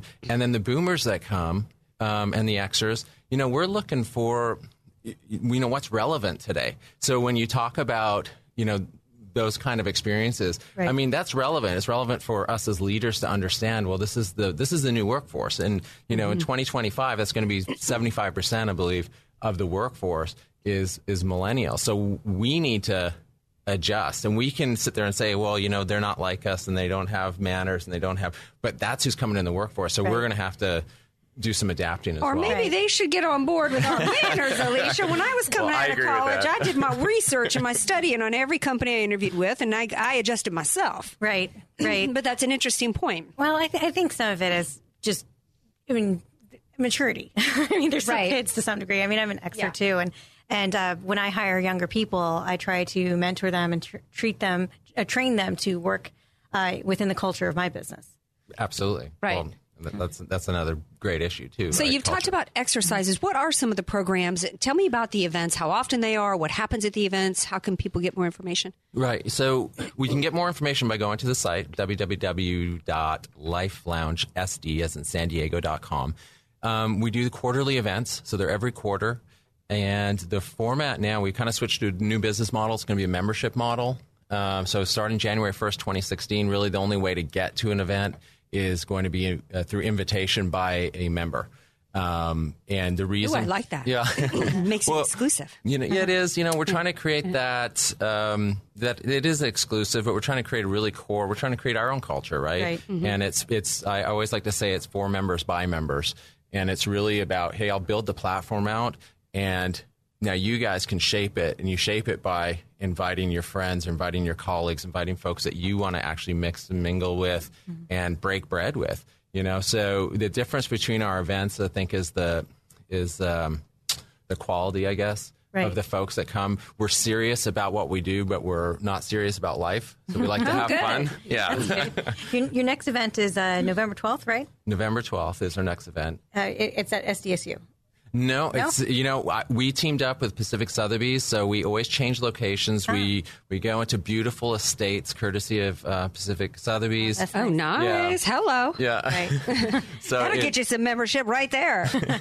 I like to create a really great experience. I believe it's experiential, right? So we have top brands. We work with. CBRE is sponsoring our mastermind session we have with our keynote speaker, Scott Duffy. Scott Duffy sold one of his companies, The Virgin, to Richard Branson. Wow. Yeah, so we're excited to have Scott. Well, you've got some top, speakers and experts. Absolutely. Last event in August, we worked with Brian Smith, the founder of UGG Boots. He came out and was like a keynote speaker. Yeah. Fantastic. How'd you get involved in this? I just stumbled into it, and I said, okay, instead of it being a hobby, I'm going to make it a business, and I really enjoy it, and it's my way too of giving back. And right. So I have another question for you. How involved and how interested are the boomers in this? Because I think there's a real need for the passing down of that wisdom to the younger generations. They really are. I just had a conversation with Brian Smith this morning, and we were talking about it. And I think that's part of it. It's a legacy piece, right? It gives them an opportunity to pass that on. And here you have willing Xers and willing millennials that do want to listen, and we do have a level of respect, that we will listen and be gracious about it. And we also have a lot to give, too. And I think the boomers that come, they want to... They want to keep their finger still on the pulse. They want to still want what's going on, what's relevant today. What are these guys and gals, what are these kids thinking? Right. And how can we be better? Right. A lot of them sit on boards. A lot of them are involved in community. So. Right. I've always been someone who's really big on the idea, and part of it is my corporate background, but the idea of continuous learning and learning from other people. I just love it. I just love everything that you're doing. Right. Well, you think about like the aging workforce, and that's something that as an employment lawyer we talk about a lot, like what's going to happen with the workforce as everybody starts to retire. And if we don't have a mechanism for passing this leadership and experience down to the younger generations, then we could have, some growing pains as a result of that. Look, you made some comments earlier, and it is. I think it's our responsibility. Yeah. It's our responsibility to pass those best practices Not down. to mention, though, since you're talking about business law, I'm thinking of all the different challenges that businesses face today with the regulations and the laws and everything, that I would think that having a group like this would also be a great place to deal with all those issues that you face as a business owner as well. Right, Alicia? Right. I can really relate with the older generation saying, stop, we need to plan things a little bit, because you're just going to run right into a trap. Right. And you know what those traps are, because that's what you do. Most of them, but some of them through falling into them myself. Yeah. Live it, learn it. That's right. That's right. Well, look, members are going to have access to briefings as well, and those will just be specific subject matter briefings. Right. So it could be on legal issues, it could be on accounting, it could be on tax, it could be whatever it is that has to do with your business or with life. Those things will be available to members as well. All those resources. Great, fantastic. Great. So if people want to apply to join, do they have to wait for an invitation? Right now it's open, and it'll be open until January 1st. And then January 1st, it'll be through invitation. So get in now. That alarm was you got a window before that alarm goes off on you joining. See, I put my phone on airplane mode. That part. That's okay. Thanks so much for coming in. Thank you, guys. Tell everybody I appreciate again it. one last time where they can get more information. LifeLoungeSD, as in San Diego.com. LifeLoungeSD.com. Awesome. Thanks so much. Thank you. I just love what he's doing in those workshops. So I love so much about San Diego, the entrepreneurial spirit that we have here. You know, people who don't, haven't really been here or spend any time here. I think the perception is we're just a big, surf town. And yeah, that's a part of who we are. But we're the hub of the bioscience industry here in San Diego. This is a high-tech town. We have multiple business incubators here in San Diego that are funded by venture capitalists, because we've got all these incredible minds who have products and services they want to bring to market, and they just need, some help to get that off the ground. So we've got EvoNexus, we've got ComNexus. We've got so many people here in San Diego that you see on Shark Tank every time you turn it on, from Tower paddleboards to Bonafare, low-calorie wine. San Diego is such a town for business and entrepreneurs, and as well as people who, like Tim Owens, have workshops and other services and ways to help entrepreneurs and help business owners. And I just love that, because as much as I love politics, I'm also a business person at heart. And, that's one thing that the Republican Party needs to do a better job of, too, is the left has done so much to demonize corporations and to demonize businesses and business owners. We've got this whole war on women and, income inequality. And we've got all these actors talking about income inequality, and actresses who are making $20 million a film, while their little makeup artist is probably getting, $200 and driving home with her bumper for her car dragging on the 405 all the way home, and can't, has to drive 2 hours one way to be able to, live in a place they can afford. Okay. No talk about that. No talk about the income inequality going on in the sports or this and that. It's directed at corporations, and the Republican Party needs to get better at helping the American people to understand there's no such thing as government money. The lifeblood of every dollar spent by the government comes from employees, comes from business owners. Those business owners take a risk. They risk and assume the liability. They risk their life savings. They take out loans. They take out mortgages on their home. And if that business doesn't succeed, they lose every dime of that. They lose sleep every night because and lose and sometimes go hungry or don't, pay the light bill or whatever, so that they can meet a payroll, so that they can put food in somebody else's mouth. The Republican Party needs to start speaking up for business, because the left is all about destroying business. One of the ways they're about destroying business is through the climate change hoax. That's about wanting to, every aspect of it is liberalism. The transformation is about tearing down our systems, particularly our free market system, and trying to turn it into one big centralized government income redistribution scheme. And the climate change is one way to do it. That's one reason why they love that socialist Libtardistan Scandinavia, because they got everybody over there shoved into an urban area, controlled, told what they can drive, what they can eat, this and that. And in part because supposedly that's going to help the planet. An evil corporate-based America is destroying the planet, and America is overdeveloped. And, that's part of what Obama's all about. This one world government, it's all about the spreading of mediocrity around the world because of resentment and greed of America having something going for itself. One of the ways that they are transforming us with that is Obamacare.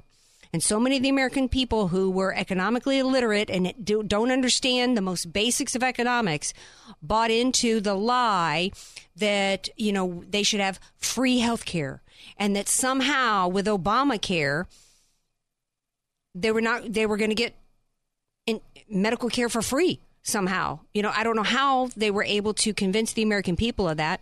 Actually, they weren't, because if you remember back, they weren't able to persuade the American people to vote for it. Neither party wanted it, really. So the Democrat Party in power kind of did shenanigans through different procedures in Washington to shove Obamacare down the throats of the American people. They had some help with John Roberts when it finally went to the Supreme Court. Then the American people kind of started to get a taste for what it really was, which is just government-run insurance. It does not mean you can have an Obamacare insurance card but not have access to see a doctor, because they're not required, at least at this point, to accept Obamacare. It was an income redistribution scheme because the plan was, it was sold as though 40 million people didn't have health insurance, and this was a way for them to get it. They were banking on all these 20-something people signing up for it out of fear of having to pay a penalty if they didn't. And those younger people then wouldn't use the insurance, and the other older people who were poor, I guess, would have insurance.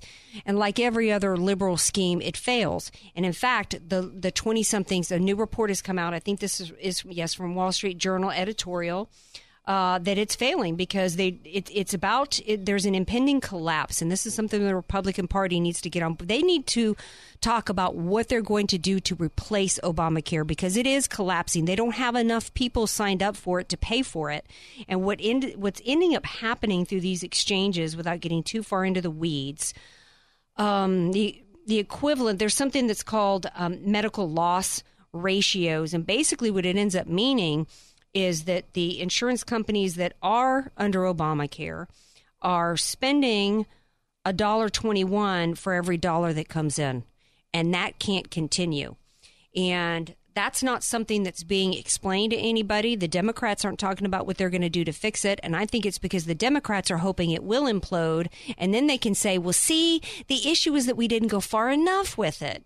The issue isn't government-run insurance. The issue is we didn't go all the way to single payer, complete government run. And that's what we need to do. So the Republican Party needs to get on board with explaining to the American people exactly how they're going to replace Obamacare and with what.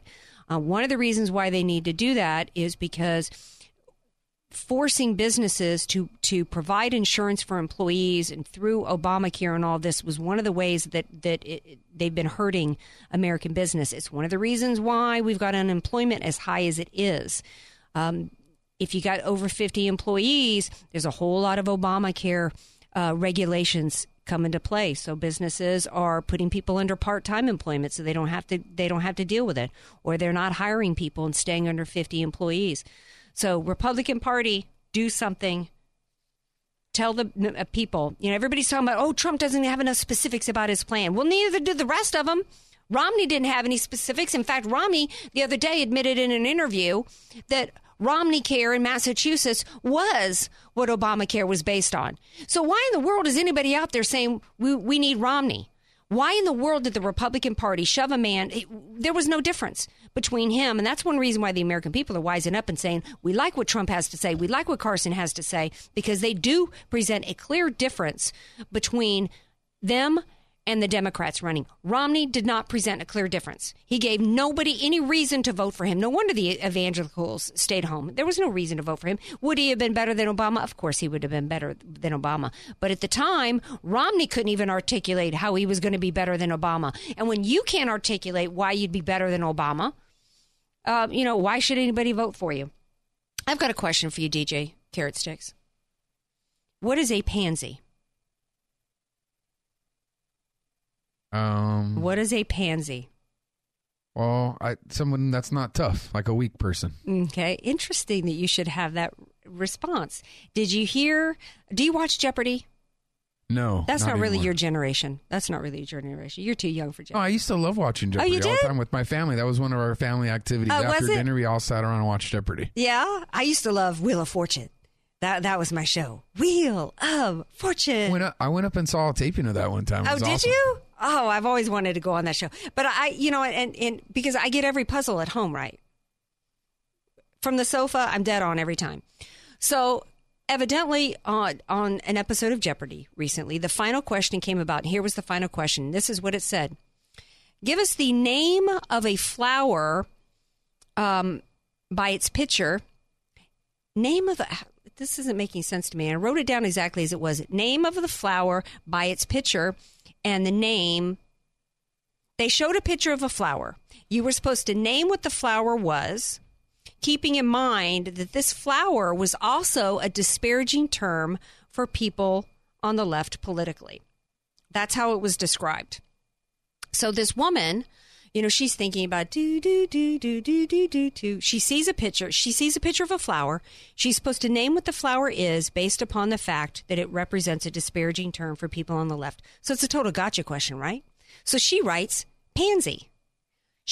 Alex Trebek multiple times says, I think you may have just found a way to insult the liberals. Well, the very question was insulting the liberals. I mean, this is how intent the left and the Hollywood industry is in terms of, beating people over the head with the political correctness.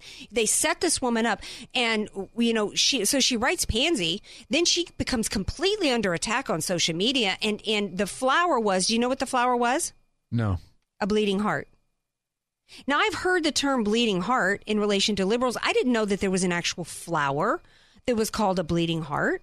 So, I mean, okay, it's bad enough the woman lost $6,000 with the bad, final answer. But I mean, come on. Then she, she's probably in hiding somewhere. She probably needs to, go out and hide some security, because she's been completely excoriated on social media for that. I mean, this is how low the left has gotten, to where they're setting people up who think they're just going on a game show, Todd. They think they're just going to go and compete in a game show and win some money. And little do they know that they're basically sitting on set with Chris Matthews from MSNBC in a gotcha question. It's ridiculous. Shame on you, Jeopardy and Alex Trebek. Here's my final answer for you. What is No, I can't say it. I'll put that on Facebook, what I was going to say. I don't want to get in trouble here at the station on KCBQ. Hey, we're going to take a break. We're going to take a break. We come back. We're going to talk one of my other favorite topics, football. You should see Todd's face just then. Hey, don't change that dial. This is the Andrea Kaye Show on AM 1170, The Answer. Want more Andrea Kaye? Follow her on Twitter at Andrea Kaye Show and like her Facebook page at Andrea Kaye, spelled Kaye. This radio station exists to fulfill your insatiable appetite for news and information. If it happens here or around the world and it matters to you, we'll be the first to tell you about it and what it means. But that's not all. Our sister station exists to give your life meaning and purpose through the teaching of the Holy Bible. AM 1170, The Answer, exists to tell you about the world. K-Praise, 1210 AM, KPRZ, exists to change the world. Together, we can do it. Attention business owners. Does the thought of hiring a lawyer make your palms sweat? Do you worry about the day a lawsuit, audit, or other nasty surprise could threaten your entire livelihood? Trade in the sweaty palms for peace of mind. Bellatrix PC's Peace of Mind plan gives you a lawyer for a low monthly price. Plan your legal compliance, get advice, and prevent problems. Sign up now at peaceplan.biz. The choice of a lawyer is an important decision and should not be based solely upon advertisements. Outsource your worries. peaceplan.biz. Persecution against Christians has never been greater, all because of their faith in Jesus. And for those living in areas affected by ISIS, they're desperate for the most basic of needs. Right now, through the incredible ministry of Open Doors, you can provide food for a refugee family for an entire month with your gift of $50. Go to OpenDoorsUSA.org/radio. Your gift will provide life-saving nourishment for suffering Christians during their greatest hour of need. Please give today at OpenDoorsUSA.org/radio. You're listening to The Andrea Kaye Show on AM 1170, The Answer. Welcome back to The Andrea Kaye Show. We are closing things out. We got about 10 minutes left here. I've had a good time tonight. I had Craig Sewing on the show. I had my buddy Timothy Shea on the show. And the Bellatrix Business Block, and Tim Owens, who's doing amazing work. And speaking of shows, what are you doing Wednesday night at 7 p.m., Todd? You're going to be here, aren't you? Yes, I'll be working here. Doing what you do. For those of you who don't have any plans, if you don't have anything to do on Wednesday night at 7 p.m., check me out. I'm actually going to be filling in. I've been doing a lot of guest segments recently on America Trends TV with the one and only amazing Dr. Gina Loudon. It's just been an honor and just a privilege and just so much fun to be on that show. I've been on, I think, last 5 weeks I've been on either Wednesday or Thursday night. This past week I was on Friday. And I've been honored with the chance to sit in as host of this week's show. So I'm actually going to be filling in, shaking in my shoes. I'm going to be filling in as the host for the hour. That's America Trends TV on U2 America Network. Hopefully you have it as part of your cable package. If not, hopefully you can find somebody who does have it. It's channel 186 here in San Diego on Time Warner Cable. Check it out. I'm not sure what the topics are going to be yet. I do think so far what I know is I'm going to have Christopher Hahn. He will be on as a guest. And, him, he's been on my radio show. This is the first time, I will have talked to him live, face to face, actually. He should be shaking in his shoes if he's going to be debating me face to face. And then also, guess who else they have coming on? None other than Alfonso Rochelle from Zone Nation. Do y'all know who that is? You don't know who Zone Nation is, Todd? No, I don't. You need to get out of the booth more, brother, because that dude is like serious. He's the one back in 2012. He was like, look, he's African American. He's like, the Republican Party wasted an opportunity when they let Herman Cain get run out by some skeezy women that were set up by the Democrats to, make some accusations against him. I mean, good grief. The left is running around, having affairs all over their women, in front of their women.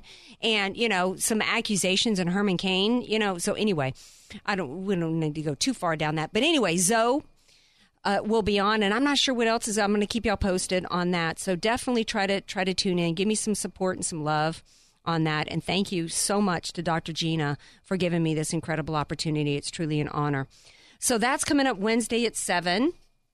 I was going to try to ask the producers of the show of Dr. Gina's show, America Trends. I was going to see if they could finagle that guy, Nick Hardwick, former Charger, who's got a TV show called Behind the Bolt. Have you checked that out, Todd? No, I haven't, but that guy is awesome. Nick Hardwick's one of my favorite ex-Chargers. Oh, yeah, he's amazing. So I was going to ask the producers of the show to see, if they knew him, to see if they, but his show was on Wednesday nights, Behind the Bolt at 9:30. So, because, it's like, I am just, what do you have to say about humiliated? This, for those who don't know, the Chargers and the Raiders, that's our big rivalry. And it's a huge game for us. I don't even like to go sit in the stadium anymore because in years past, if the Raiders lost, which typically they did, you got to be careful on your way out. These are some serious fans. They humiliated us. The score didn't really tell the story because, they basically sat back and kind of let us, have some points at the end. They ran us up and down like we was just some third graders. Yeah, they were doing whatever they wanted to do. They wanted to pass, they passed. They wanted to run, they ran. Yeah. So I was at the game. That was terrible. You went? Oh, no. Spent $130 to sit in like a bunch of Raider fans. It was terrible. I hated it. I was going to leave early, but I go, no, I spent this money. I'm going to stay to the very end. But, they were... It was practically like, nah, we beat you, pointing at me and stuff. You're lucky that's all that went on. Be glad they were in good spirits, really. But, seriously, I think you should demand a refund because, quite frankly, a performance that bad deserves, come on, Chargers. It was pretty bad. And then I don't know what hurt more the loss or the news that the team said that they are going to file to move to Carson. And well, after that performance, I don't know how many people are going to be particularly sad about that. Really, they didn't play with any heart, honestly. But you know what? I really think in part somebody said to me, it's because, these players all make so much money. They don't have the motivation. I'm starting to get more and more into college ball because that's where the heart is. These boys are out there trying to, hoping they're playing for their school. So they got that team pride in a way that, players, I found out, I was like, Miles Austin is playing now for the Eagles or somebody, he's not playing for Dallas anymore. There's such musical chairs. There's not that sense of pride for your team anymore. Plus, these boys in college are trying to get to the NFL, so they got something they're really pushing for. That's where the heart is. So go Tigers, LSU. We're still undefeated. We may be going all the way. In fact, there was one poll that came out, Todd, not the BCS knuckleheads, but another one that said the real number one team in the nation is not the Ohio State. It's LSU, baby. That's right. Mm-hmm. All right, so I got about 5 minutes left. I got to get to a serious topic. I usually like to end on something a little bit lighter, but I don't want to miss an opportunity here to talk about an issue that hasn't been getting a whole lot of play lately. We got to keep some focus on this because we had the President of the United States turn down a defense funding bill last week. These are treacherous times for the military. If we keep some focus on this on social media, let our elected officials know, and especially Trump and the people running for office. Trump's on this. Trump said the other day, and I'm talking about the threat that we face around the world with radical Islam and what's going on in Syria. Spiegel did an article, Der Spiegel online had an article called The Iranian Project. Thank you to Peggy for posting this. The truth about why Assad allowed Russia to get involved. And it's because basically it's the same reason the store owners gave Don Vito money. It wasn't for his olive oil business. It was for protection. Because at this point, they allowed the Iranians to come in, the Iranian Revolutionary Guard to come in, Assad did, and help prop him up. But the problem now is that these are the same Shiites who basically were behind the internal revolution to knock the Shah out and to, have victory over the Sunnis and instill the most radical form of Islam. And that's what's taking place over there right now. And that's what is being brought here to America through these, quote, refugees. Islam is about conquest. The definition of Islam is submission. I cannot let a show go by to where I don't remind people of that. Hat tip, I think it was last week I read about a quote from the mayor of Denmark, of a town in Denmark, who was talking about how they needed to get the Muslims out of that country. They needed to close the mosques down. It is not a religion. It is a political ideology, one of terror. This is why Assad has brought Putin in. Putin sees it as an opportunity to take more territory himself. So it's not because he just loves the Syrians so much. But we need, not one Republican really has said it in the way that Trump is starting to go there. Trump is starting to get to the point where he's saying, we can't allow this. He's saying at this point we need to close the radical mosques. We really need to close them all down. We need somebody willing to stand up and say this is not a religion, so they don't get the protections. Valerie Jarrett said when she was a student at Stanford that going forward in her life, she was going to use our religious freedoms against us. And that is what is taking place. Trump, so far, I'm not willing to completely back him at this point, but he's the first one to say it. And that alone has him right now at the top of my list, because I think that is the greatest threat that we face as a nation right now. And I couldn't let a show, I like to end on something more positive and light, but I couldn't let a show go without mentioning that. So again, speaking of light, I'm going to be on Craig Sewing Show tomorrow, so you're going to want to listen to that tomorrow night at 6 p.m. here. Wednesday night, I'm going to be on America Trends TV, 7 p.m. Pacific time. Find U2 America channel. Also, they tweet out a lot during the show, as well as on Facebook. So follow me on Twitter at Andrea K5. I'm on Instagram now, Andrea K Show. I've got my fan page. Please like that there. And let's keep the conversation rolling, because I always want to know. I always try to do topics that mean something to you all out there. Who's playing in the Thursday night NFL game? Who played tonight? Was it Arizona and who? And somebody. Arizona and somebody. In the minute we have left, can you Google that for me and tell me what the score is? I don't think it's anybody cares about. My Saints won, by the way.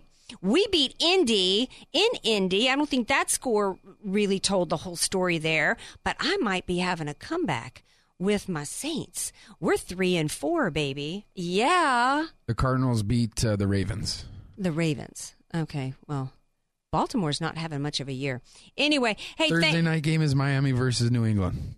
Okay, Miami just ran all over somebody on Sunday, like 40-something to who did they play? Miami on Sunday. I'm not too sure, but Lamar Miller came to town on that one, like 30 points on my fantasy team. Oh, awesome. Congrats on that. Hey, thanks so much for sharing this time with me, you all out there. I love you so much. Follow me on Twitter at Andrea Kaye Show. Friend me on Facebook. Like my fan page. I'm on Instagram. I'm everywhere. Wednesday night, America Trends TV, 7 p.m. Pacific time on YouTube America Network. Have a great night, everybody. Love you all. The Andrea Kaye Show on AM 1170. The Answer is sponsored by Andrea Kaye. 3-star General Michael J. Flynn, head of the Pentagon Intelligence Agency, knew all the government's dirty secrets. He was one of the most respected generals in the military. Flynn knew what the intel world had been up to. He understood its funding. He ordered the first audit of the use of contractors. This set off alarm bells. The explosive new documentary, Flynn, Deliver the Truth, Whatever the Cost, uncovers the facts behind this scandal. Flynn told the truth. He was the most dangerous person for Donald Trump to hire. I find out the worst enemy that I'm going to face in my life is right here in America. They took my assessment and they wanted me to change it. And I was like, I'm not changing it. They had to get rid of Flynn. With in-depth interviews, archival footage, and never-before-seen personal records of the man behind the headlines. I just felt like I was drowning. Flynn, Deliver the Truth, Whatever the Cost. Available now. Watch it today. Go to salemnow.com. salemnow.com.